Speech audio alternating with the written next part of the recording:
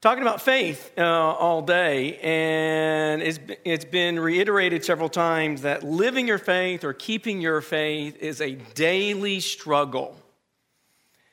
And it's not just a daily struggle in your youth.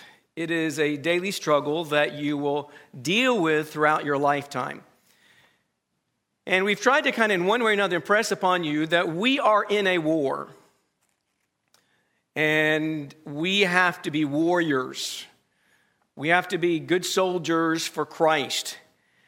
Because our enemy wants to destroy your faith. He wants to destroy your trust, your allegiance, your reliance, your commitment to God. And so today's lessons have all been designed in some way to get you to thinking about your choices, about your decisions, about your faith, and what you need to be doing now to fortify yourself, for the times that you will hit that dip, where you hit these spiritual lows in your life. Truth is objective.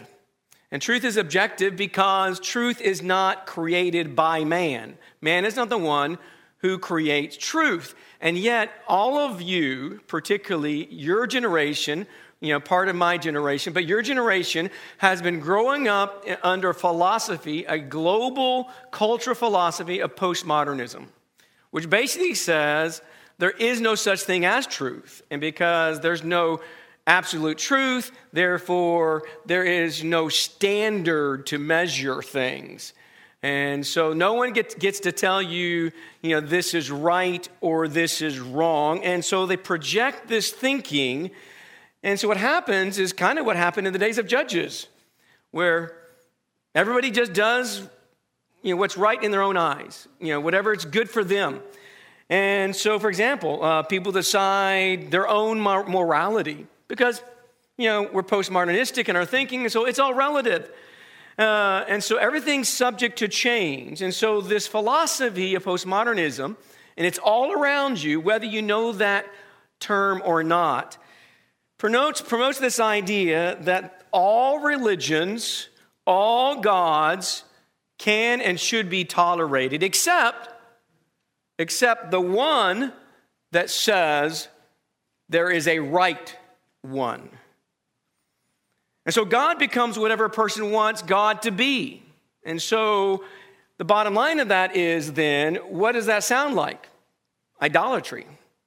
It's whatever God you want to be. And so you basically build your own God. And so in a sense, we are living in a time that is no different than in the time in the New Testament.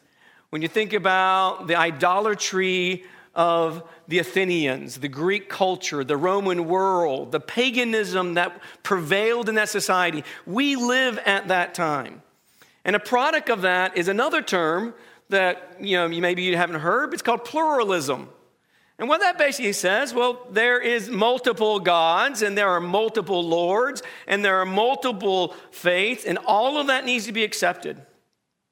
Everyone and everything should be tolerated, except the one that says there is one God, one Lord, one faith. And when you live in that kind of culture, the end result is you don't have anything really to stand on. There's nothing solid that you can build your life on. And so we live in a culture, maybe some of your own friends talk this way, and where they're not concerned about what God has said. They're not really concerned about what pleases God. It's more about how does my faith, how does my religion make me feel? And so we become our own standard. And that's postmodernism. And so people are more interested in that kind of thinking. And what's kind of saddened and scary at the same time is more and more baptized believers are thinking this same way, where they also are really more concerned, well, how does the Bible speak to me personally? Or how does it validate my preferred lifestyle? Now, that's not their wording necessarily, but that's how they're using their faith and their religion and everything basically to live under a philosophy of postmodernism. And so that's why we have selected this particular topic, is on here, where we're going to discuss the idea of the bedrock faith. And so you need to know what that is. You need to know who that is, and the idea that the solid rock that was going to stand and remain firm under you no matter what changes around you. Now, time testifies to the fact that there will be, and there already are, opposing winds that are blowing against you. You're facing it in school. You're facing it already in your school, and maybe you face it sometimes in your workplace, where there are these winds of postmodernism and pluralism that are blowing against you, battering me to see if we will be able to withstand. And so we live in a world of uncertainty, a world that is constantly changing at alarming rates, and man-made fortifications, they will not stand. It's all going to change. And it'll be something else, something new, supposedly, that will be of no value to you. And so, therefore, we need to understand that we need to root ourselves, we need to ground ourselves in the bedrock faith of God. And so we're going to look at three components and basically supply arguments and defenses for these 3 points. That there's one God, there's one Lord, and there's one faith. Not only do you need to believe that, and you hold on to that, hold the line, make these things your core regimen, and be equipped for your hand-to-hand combat. But also, you've got to be able to know assuredly, this is the truth. This is the absolute truth. And no matter what happens, no matter what attacks come against you, you will not move from these fundamental, foundational ideas. That there's one God, one Lord, one faith, and that will always be the truth. So let's talk about the first one. The idea of God. He is.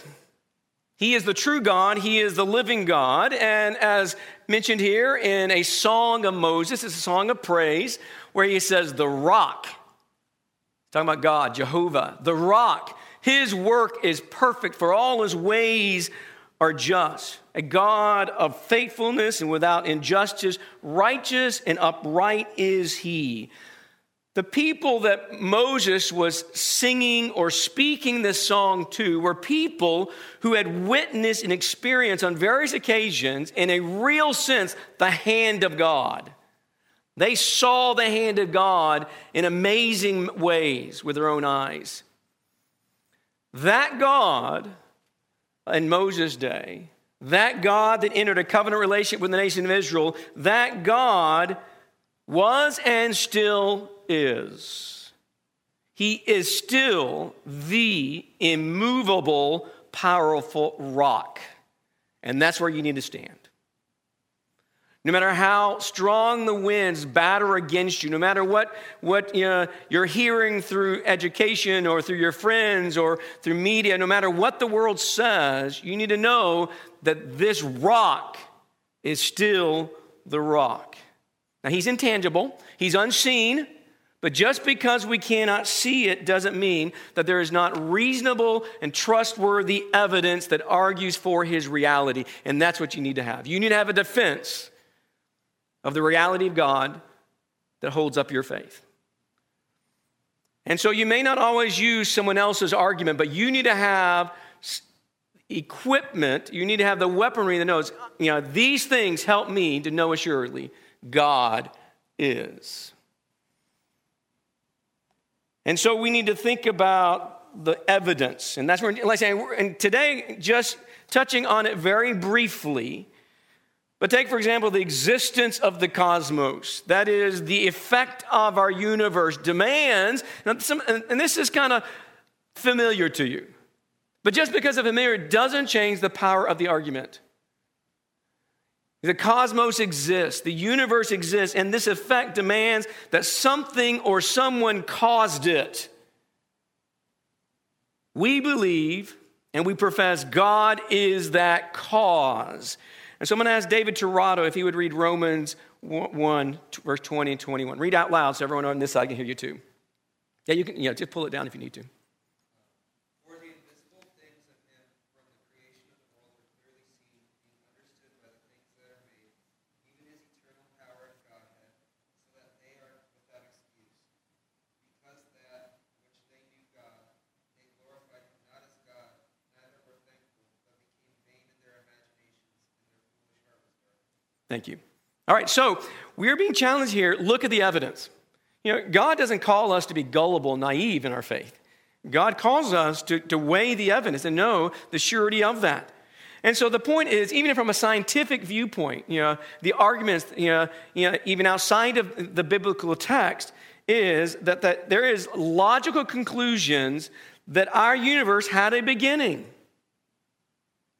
Now, the explanation of the beginning may vary, but there is scientific facts that state our universe had a beginning. A couple points of that. One, for example, the idea that our universe is in a constant state of expansion. And so if that's the direction it's going, it's expanding. So it had to have a beginning. At some point it started, and then it's been expanding ever since. So that's one scientific fact. A second scientific fact is the idea of the second law of thermodynamics, and that is basically we live in a closed system, and in this closed system, our universe, it is also in a constant state of decay. While it's expanding, it's decaying. And so once again, there was a beginning point. Most in the world reject God as the cause, as the beginning point. But the point is, anything that is shown to have a beginning, and even in the scientific circles, it is shown that our universe had a beginning. So anything that has had a beginning was caused by something or caused by someone. Another argument that you could use, and that is that all around us is design and orderliness. Well, that demands a designer, a maker, just like all your cell phones. Your cell phones don't exist today just because there's been enough million, billion, trillion years pass, and finally various elements came together, and those elements are able to fit together and work in such a way that now you've got a little box that you can communicate with. Well, we recognize, no, our cell phones did not come into existence simply by chance. It took intelligence, to use the resources properly. It took intelligence to do that. And so our universe presents that argument. All around us, there's design on every kind of level. And we suggest to you God is the ultimate designer, and he is the ultimate maker. And Joel Bain, would you read Psalm 19, 1 through 6?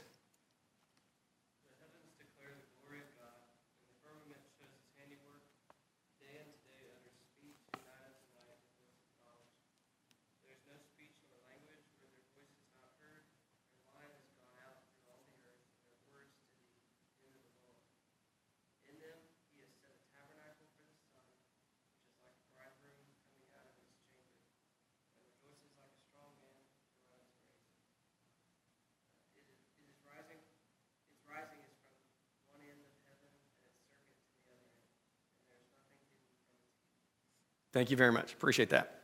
All right, I'm going to ask you a thought question. If we happen, and y'all answer, if we happen to find a well-ordered campsite, it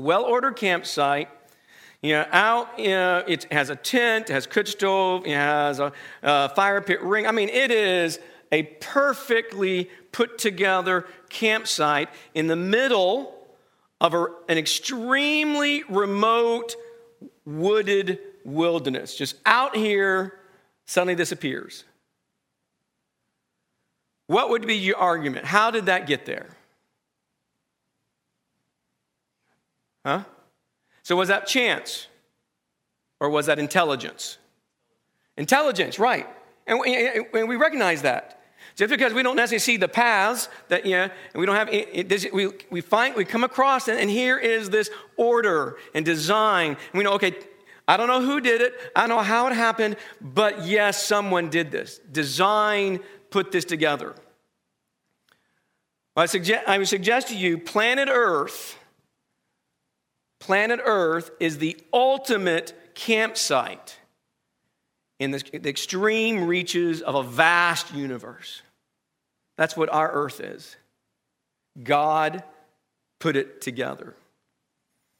I want to illustrate one aspect of design, and that is water. Water, as we know, is essential. It is essential for life. And our water supply on earth is necessary. But it is also one of the strangest substances, on earth, because it's like no other thing. And so what you have here, you have this H2O tetrahedral structure that allows the solid state of water to be less dense than the liquid state of water. Why is that so important? Why is the solid state so vitally important to be less dense than the liquid state?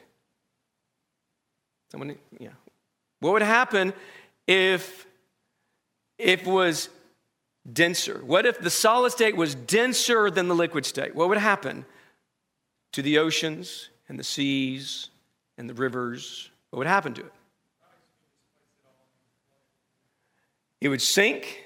There would be some displacement of water, but eventually it would sink, and then what would happen? What would happen to the ocean? If it sunk and it was freezing from the bottom up, what eventually would happen? Everything freezes. And everything freezes, everything dies. But that's not water. Water is this unique substance that in the solid state, it's lighter because of how it comes together. And so here it floats instead of sinks. And so you think you have that aspect of water, but at the same time, it serves as a thermal conductivity. It serves to provide this temperature stabilizer on Earth. And so while, yes, it floats and doesn't sink, and so as the oceans and lakes freeze on top, what about the temperatures below? Yeah, they're stabilized. And because the temperature is stabilized, life forms in the water live. And while you have that stabilizing aspect, then you have this whole idea of the coolant properties of water that enables us to keep our bodies cool enough by perspiration. All because of the structure of the water molecule. And how H2O is joined, and all of those intricate little parts joined each other to form either the liquid or solid or vapor state. Design, that's design. There is a quotation that I came across. It's by an atheistic philosopher named Anthony Flew, who said, now he was converted to believe in intelligent mind. That there's an intelligent designer. He converted to that. He does not believe in the biblical God. He doesn't believe in that there's one true God, as you read in the Bible. But he has converted from saying, okay, everything's by chance, and now, no, everything points to an intelligent mind. And this is what he says: the only satisfactory explanation for the origin of such end-directed, self-replicating life as we see on earth is an infinitely intelligent mind. And so, here we live in year 2020, and we live at a time where people want to tear down things, where there are attempts to remove historical facts. There are movements to redefine the family. People just want to turn everything upside down because they're tired of the tried and true. They want something different. They want something new. But God, the unchanging rock, cannot be changed. And man may try to ignore him. Man can reject him, but you cannot cancel him. He is and will always be God. There's one God. That's bedrock faith. And so like the psalmist says here, I love you, O Lord, my strength. The Lord is my rock, my fortress, my deliverer. But God the Father is not only our rock. You have the aspect of the Godhead, particularly coming through in the person of his Son. And here you have, the fact, you can consider Jesus is the one true Lord. He is also our bedrock faith. It's unquestionable that Jesus of Nazareth was an historical person. Even people who don't believe in him and don't profess him, cannot deny the fact he was an historical person. He lived, he died. The real point that becomes the clincher, he now lives forevermore. That's where it really begins to change. But you take Peter's confession, you are the Christ, the Son of the living God, and then Jesus responds to that and replies, he says, upon this rock I will build my church, and the gates of Hades will not overpower it. Jehovah God is the rock, but so is Jesus Christ, who is the one Lord. Jesus, on one occasion, was asked by disciples of John the Baptist this question in Matthew 11. Are you the expected one, or shall we look for someone else? So disciples of John came to him and said, hey, are you the one we're looking for? And what Jesus does in his response, he says, go and report to John what you hear and see. And he says a little bit more about some of the things you're doing, the miracles you're doing, and so on. But he very briefly says, you go back to John, God's servant John, who prepared the way for the coming of Jesus.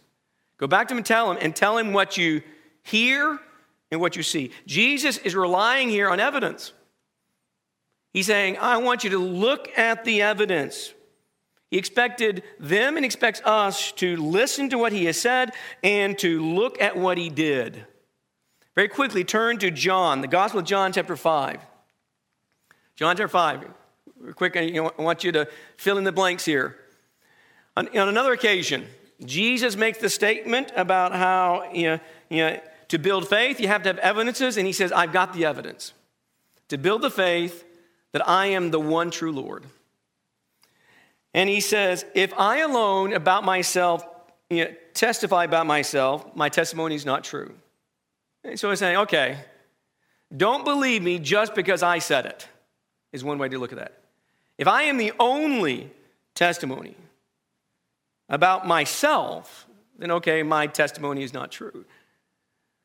But he's not, is he? And that's the point. Jesus says, there are other testimonies that back up what I am saying about myself. And so you look at these verses real quickly. In verse 33, what was the first testimony? Who's the first testimony about who Jesus is? John the Baptizer. Remember? John 1, John 2. He says, the Lamb of God who takes away the sin of the world. He says, John has testified by me. Verse 36, who else? Or what else? No, that's a little bit later. Verse 36, isn't it? Or did I get my notes wrong? The works, the miraculous works. You got John testifying about me. You've got what I have done, the miraculous that you have seen. Then in verse 37, Keith, the Father's testimony. Where's an occasion where the Father testified concerning Jesus? Give me an occasion. His baptism, yes. He spoke from heaven. So you have that testimony, but it doesn't stop there. See, he goes now down to verse 39. What else witnessed or testifies of Jesus? The scriptures. So you got the inspired word of God. And then finally, a very specific aspect of scriptures, he says, what? Moses' writings. And so here you've got 5 different testimonies. Jewish law stated how many, if you're going to confirm a matter to be truthful or factual, how many witnesses you need? 2 to 3. Is 1 enough? No.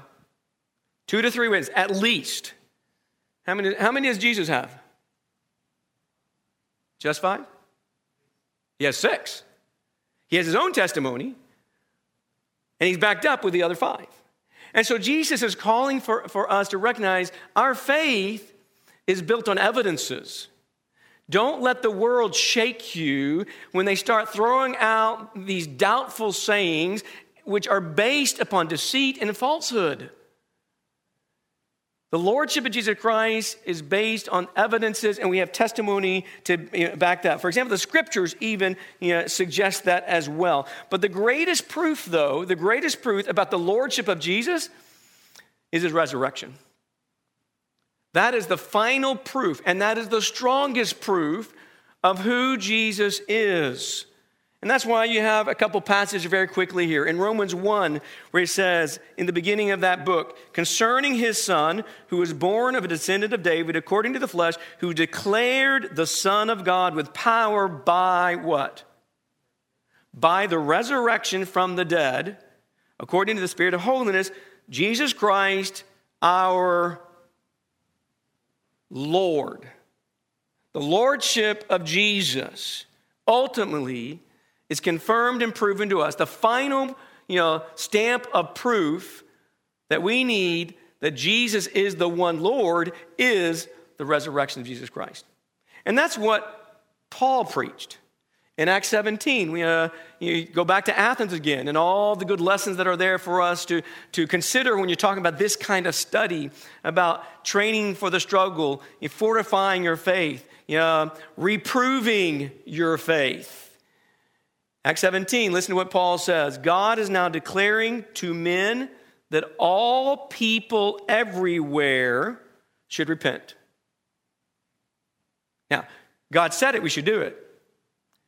But God says, but I've given you proof that you better do it. And he goes on to say, because he has fixed a day in which he will judge the world in righteousness through a man whom he has appointed, having furnished proof to all men. By what? What does he say there? Read it. By raising from the dead.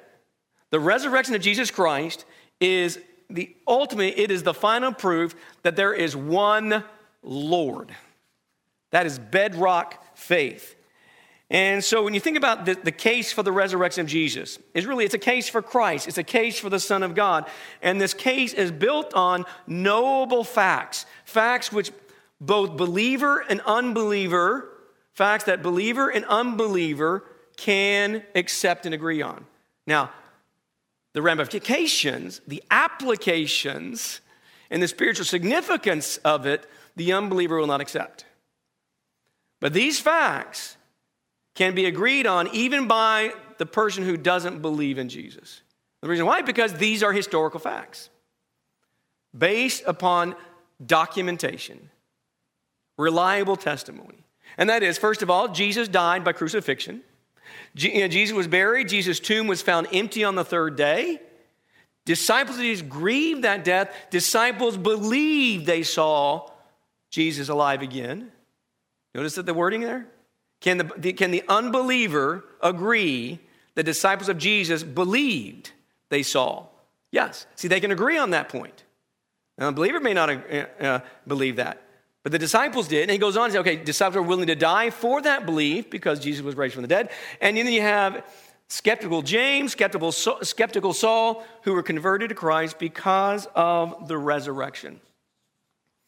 Any alternate explanation to explain away this, any effort to explain away the crucifixion of Jesus, any explanation to explain away the empty tomb is an admission that something momentous occurred that needs explaining.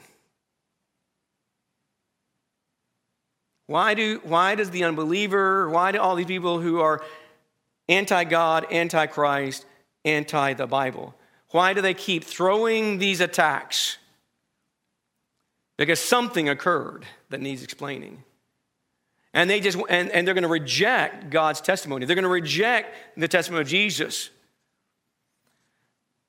Here's an interesting thought. The apostles and early disciples did not believe Jesus Christ was raised from the dead just because they saw the empty tomb. The empty tomb is not the biggest argument. Even among the apostles, even among the early disciples, for example, in Luke 24, remember when the women, Jesus appeared first to the women, and the women run to the men? Someone in your own words, tell me what the men's reaction was. Yes. Yeah, y'all is crazy. They didn't believe it. And here you got, there was nothing about the character of the women that suggests that they were liars.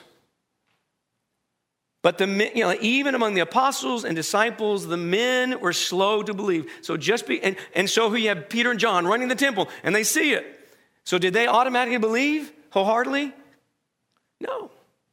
So the empty tomb is not the point. It was necessary.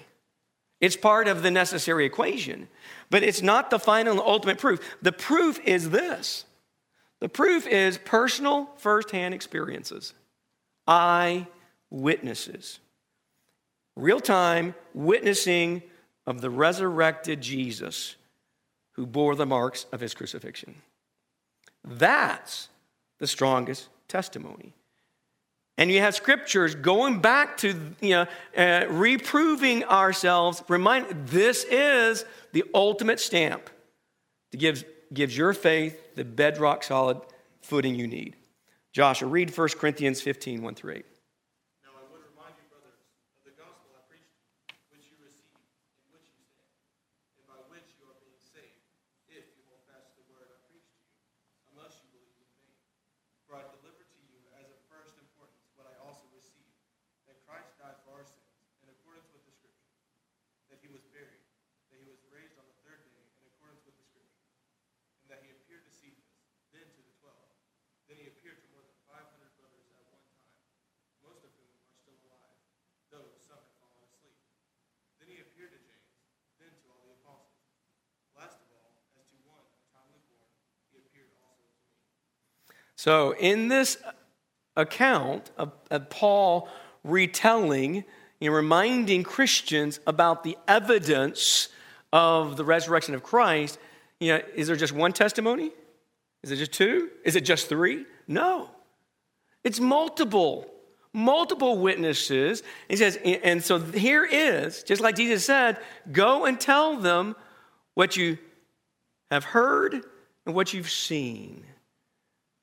And the eyewitness testimony of the apostles, disciples of the resurrected Christ is the final proof that we stand on. And you think about Acts 2, you've got the preaching the gospel for the first time, there in the day of Pentecost, and it is this testimony. They talk about, you put him to death, God raised him up, and in verse 37 he says, and we are witnesses. The argument or the defense in that sermon, the point that finally drove it home was this: we are witnesses of this Lord, this Christ that you crucified. God raised him. That's why he's Lord. That's why he is God's anointed one. Now, as a side point, these witnesses, eyewitnesses, their willingness to die, what that does, it just shows the intensity of their faith. Liars make poor martyrs. Liars make poor martyrs. Now, it is not reasonable to think that these followers died for a lie that they invented. Now, there are many people who die for something that is not true, but they believe it's true. The point about the apostles and disciples of the first century is suggesting they invented this whole thing. They knew this was a lie. Well, no. They said, we saw him. We were with him. And so it doesn't prove the testimony. It just intensifies and supports the fact they would not have died. They would not have suffered all that they suffered for something they invented. No, it was a lie. Because their claims were based on what they had seen. And so Keith, read 1 John chapter 1, 1 through 3. That which was from the beginning, which we have heard, which we have seen with our eyes, which we have looked upon, and our hands have handled concerning the word of life. The life was manifested, and we have seen and bear witness and declare to you that eternal life which was with the Father and was manifested to us. That which we have seen and heard we declare to you, that you also may have fellowship with us. And truly our fellowship is with the Father and with his Son, Jesus Christ. Thank you. So, the resurrection is the final stamp, the final proof of evidence we need that Jesus is the Son of God, he is the Lord, he is the Christ. Now, this resurrection, though, is key. It's key also to accepting the lordship of Jesus in your life.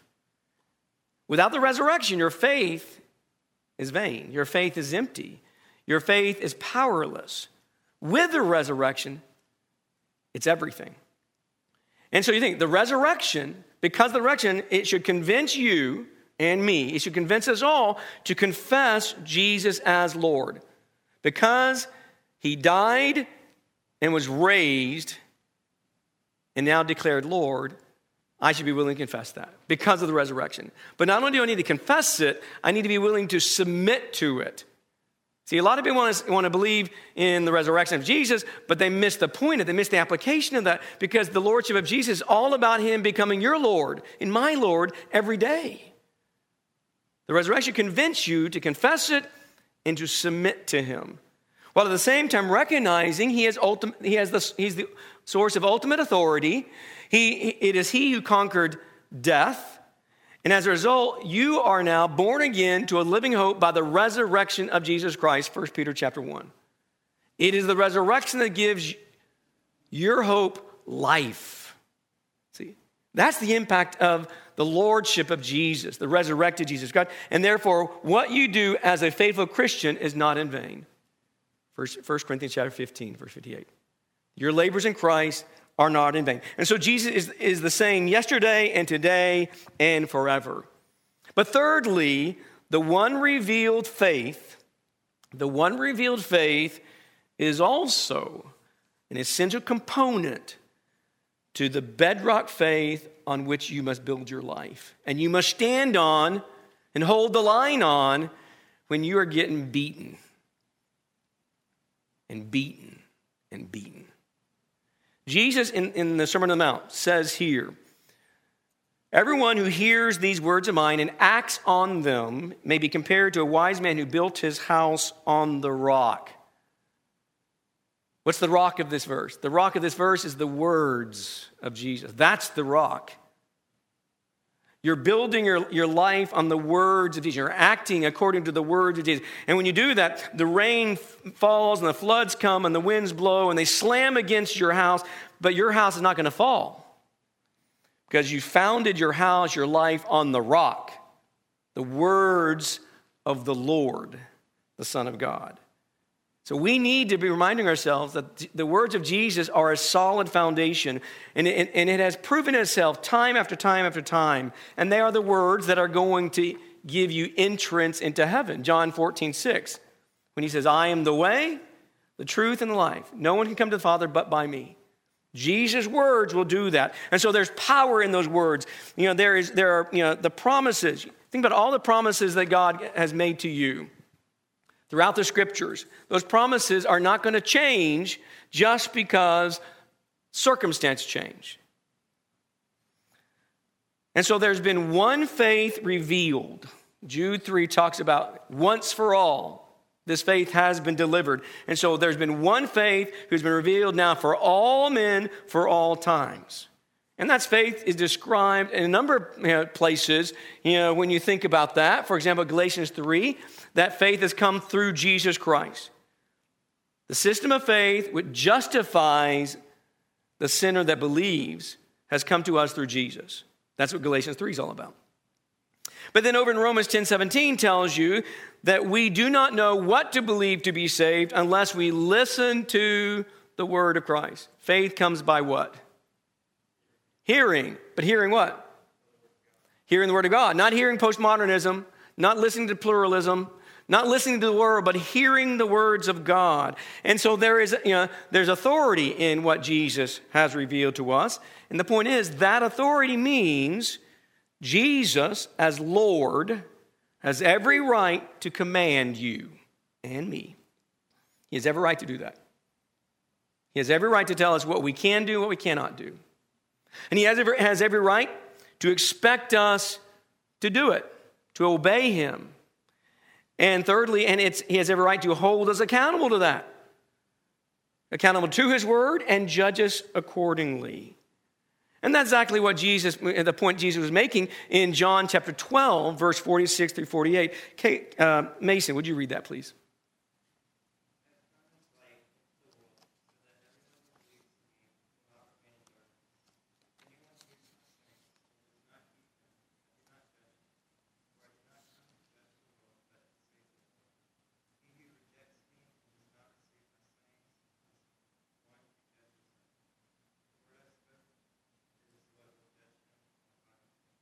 Thank you very much. So, there are not many faiths that are acceptable to God. There are not many faiths that are right before God. There's only one. It's the one that has been revealed by God the Father through his Son, Jesus Christ the Lord, by means of the work of the Holy Spirit to or through his apostles and prophets. So that's the claim the scriptures make. The question that we need to ask then is, are the scriptures we have reliable? You know, the Bible and the versions you have in your lap, can you count on that? Well, eternally, the argument is made, yes. Why? Because all Scripture is inspired. Unquestionably, the Bible claims that. The Old Testament claims that, and the New Testament claims that all Scripture is inspired by God and profitable. This word, theopneustos, literally means God breathed out the Scriptures. It is from God, and if it's from God, it is effectively and reliably able to equip people of God with what they need. If it's from God, and that's what the Bible says, this is from my mind, this is my will. And Peter basically harmonizes that same argument there in 2 Peter 1, when he says, no prophecy was ever made by an act of what? Human will. No, true prophecy was ever made by an act of human will. But men were moved by the Holy Spirit, and they spoke from whom? What does it say? They spoke from God. And so when God inspires something, when God inspires something, is it right or wrong? It's right. How often is it right? 100%. It's never wrong. And so when God inspires something, that inspired message is not going to lead you down a wrong path, a false path. So the question is about inspiration is this. Well, what's the nature of it? Well, Leland touched a little bit on this in the idea where all Scripture, all portions of the Scripture are trustworthy. The complete revelation of the Bible is accurate. All of it. And that's what the argument Paul's making in 2 Timothy 3. But not only is it all inspired, but also it is verbally. Words. The words convey exactly what God intends or desired to be revealed. For example, Paul, when he's writing to Timothy, in 1 Timothy chapter 4, verse 6, it talks about the words of the faith. The words, plural, of the faith. See, that's God inspired. Or you think about in 2 Timothy 1, he talks about sound words. When God inspired the prophets and the apostles, it was sound words. It was words of the faith. Yet now he used human agency. He used human language to do that. And that's where we turn to 1 Corinthians chapter 2, verse 10 through 13. Caleb, read that very quickly. But God has revealed it to us through the Spirit. For the Spirit searches all things, yes, the deep things of God. For what man knows the things of a man except the Spirit of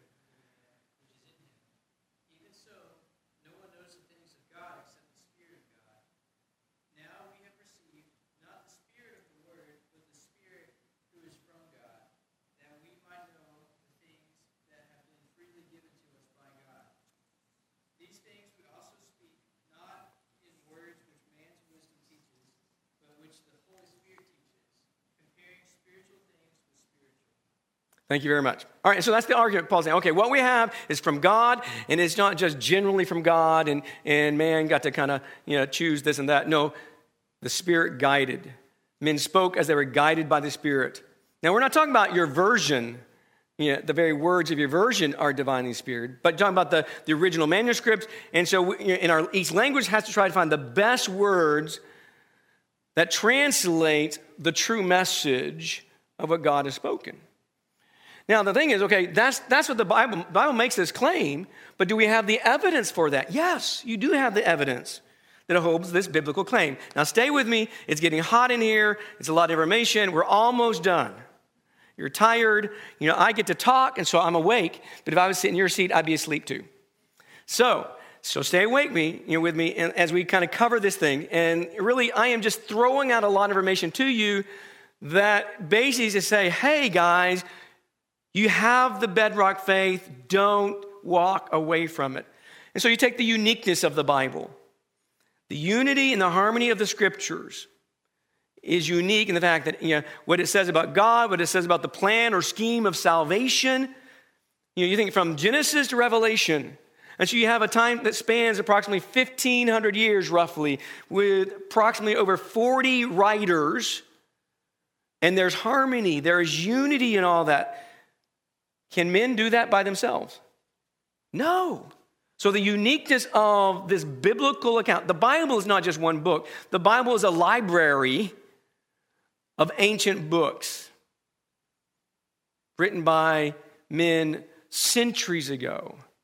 And God wove that fabric together. Fulfilled prophecy, only God can infallibly foretell events in the distant future. Then you've got historical accuracy, but also you have Jesus' validation. You think of the idea, if Jesus is Lord, and he is, resurrection is proof of that. Jesus is the one Lord. And if he's Lord, what Jesus said is accurate, it's correct, is authoritative. So now that's the claim of the Bible. And so we want to kind of end with another kind of evidence kind of argument, and that is, can we trust the Bible documents? Can we really trust what we have? Do we have reliable ancient manuscripts that support our modern versions?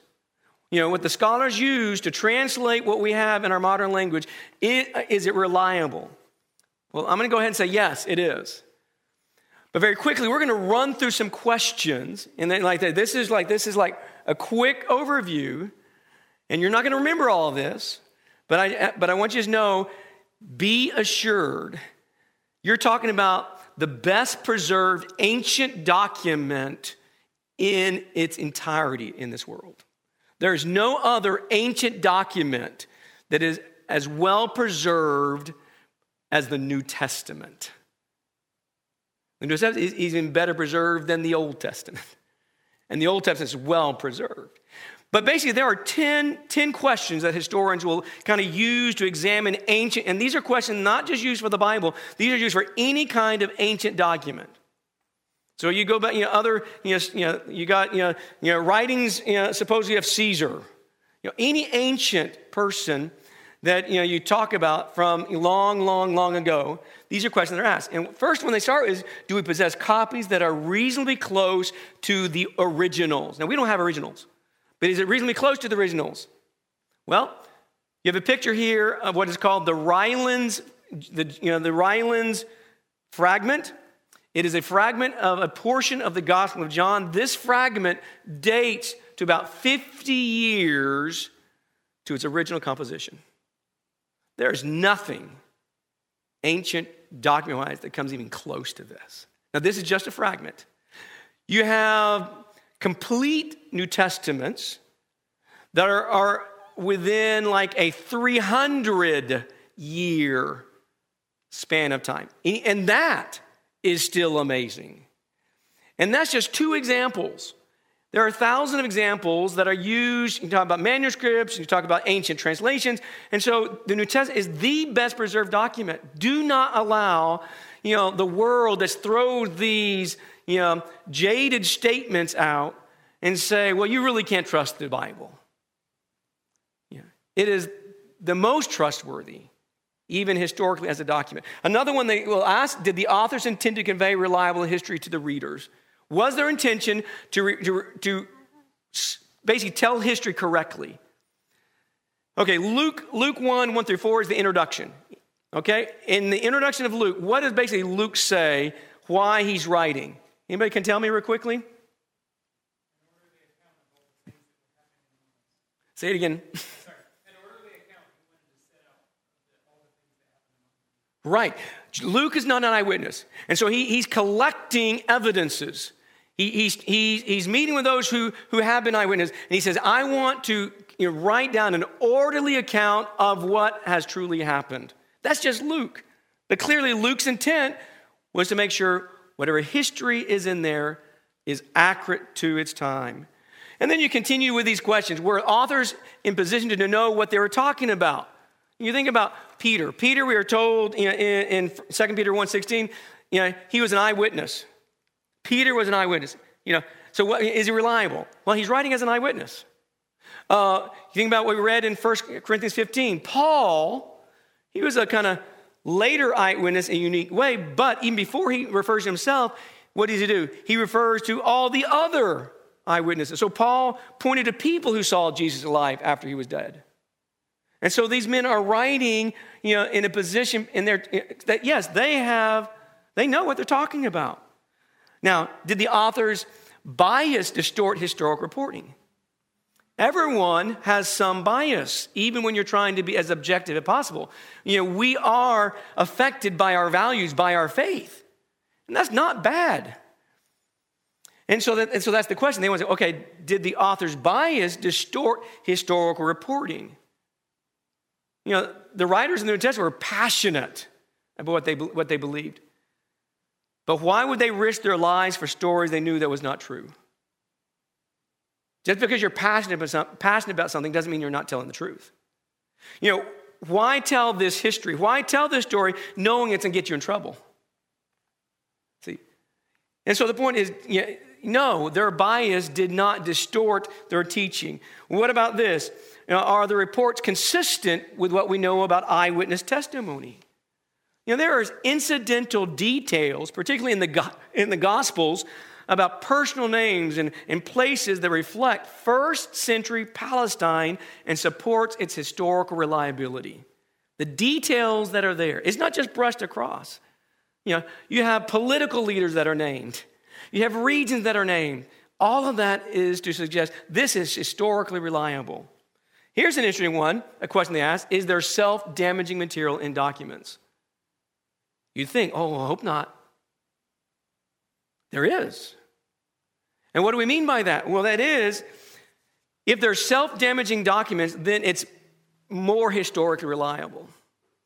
It has greater historical integrity because you see, this author was not just trying to gloss over problems. What happens when people try to rewrite history?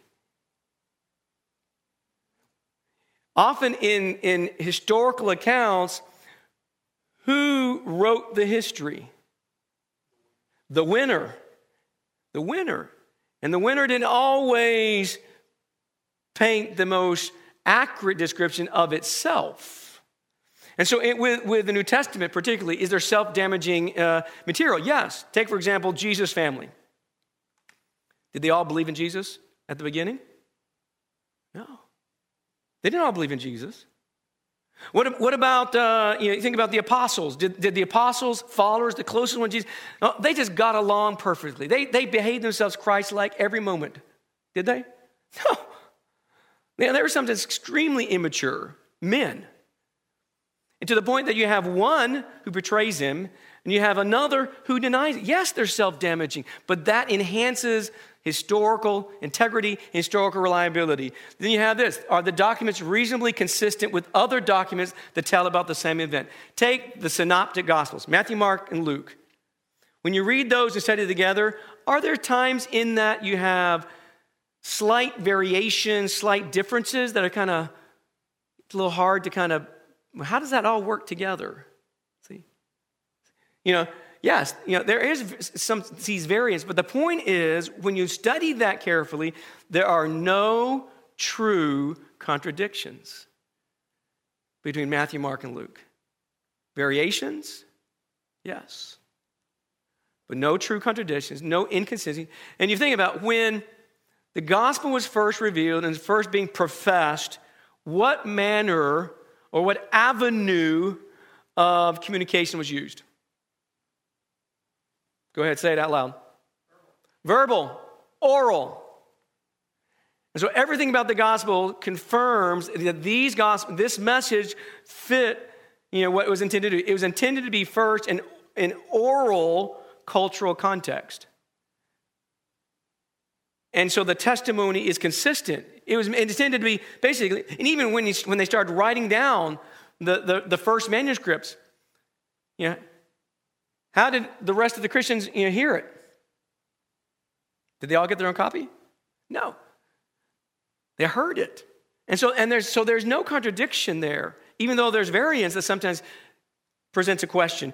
Quickly, we move on. Are the recorded events believable? Well, once you believe in God, that God exists, once you believe God is sovereign, then there is no problem. There's no problem except that he can, and he has, and he does intervene and communicate with his creation, and particularly with those who are his image bearers. God has talked to us through his Son. And then you're kind of closing this off. Number 9 is there any other literary evidence that establishes the reality of what's recorded when you examine it? Yes. There are non-Christian sources, such as Thallus and Pliny, Suetonius, Tacitus, Josephus. Those are all historians who are unbelievers, not very favorable toward Christianity, but what they do briefly mention always corroborates with New Testament accounts. Always. And so there is, once again, there is reliability. And finally, archaeology. How does that fit into it? Well, archaeology, with those findings from antiquity, what is they are consistent with what we read in the Bible. Every time they find something new, even now, that fits within the biblical context, whether Old Testament or New Testament, when they find it, there's always harmony, there's unity with the accuracy and the reliability of Scripture. All Scripture is inspired of God. And so that's why this is an old quotation in a book called The Bible and Archaeology by Man Kenyon, where what he says, the interval between the dates of original composition and the earliest extant evidence. So basically, the original to the closest fragment, manuscript, translated version, that interval between those becomes so small. This is from a scholarly viewpoint, textual criticism. It is so small as to be a fact negligible.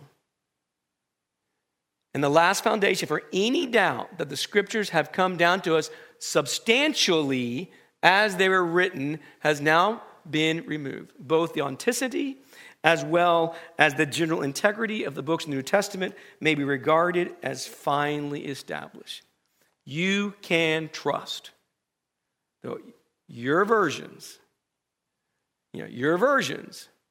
are good translations of what God has spoken to us through his Son, Jesus Christ. And so the Bible can be trusted. Think about that. The Bible can be trusted. Your bedrock faith.